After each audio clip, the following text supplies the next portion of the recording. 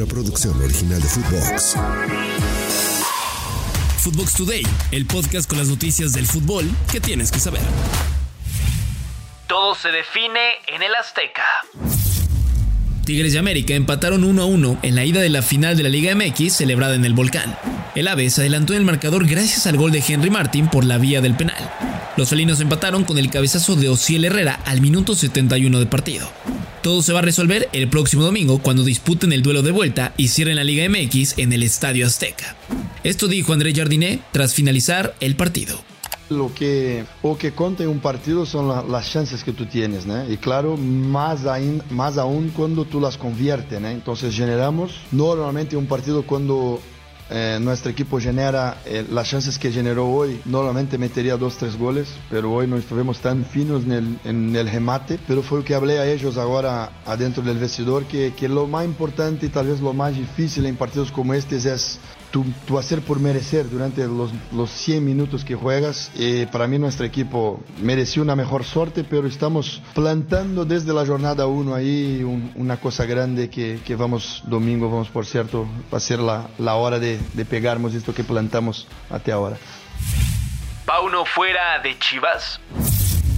Algunos medios aseguran que Veljko Paunović, estratega de Chivas, renunció como director técnico del equipo.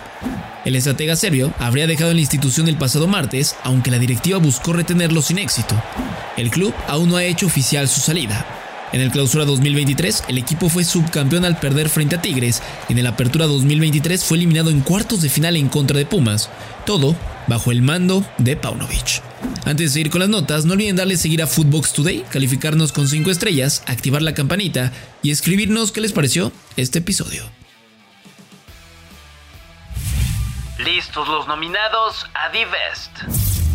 El argentino Lionel Messi, el francés Kylian Mbappé y el noruego Erling Haaland son los 3 finalistas nuevamente, pero ahora para llevarse el premio The Best de la FIFA del año 2023. El campeón del mundo buscará quedarse con su tercer galardón en 7 nominaciones, después de conseguirlo en las ediciones de 2019 y 2022. Esta última tras conquistar la Copa del Mundo en Qatar 2022. Por su parte, Mbappé y Haaland buscarán arrebatarle la distinción al jugador de Inter Miami para hacerse su primer trofeo al mejor jugador del año. En tanto a la rama femenil, las españolas campeonas del mundo, Aitana Bonmatí del FC Barcelona y Jenny Hermoso de Pachuca, contenderán por el premio junto a la colombiana Linda Caicedo. La entrega de los reconocimientos será el próximo 15 de enero en Londres como parte de la gala de la FIFA.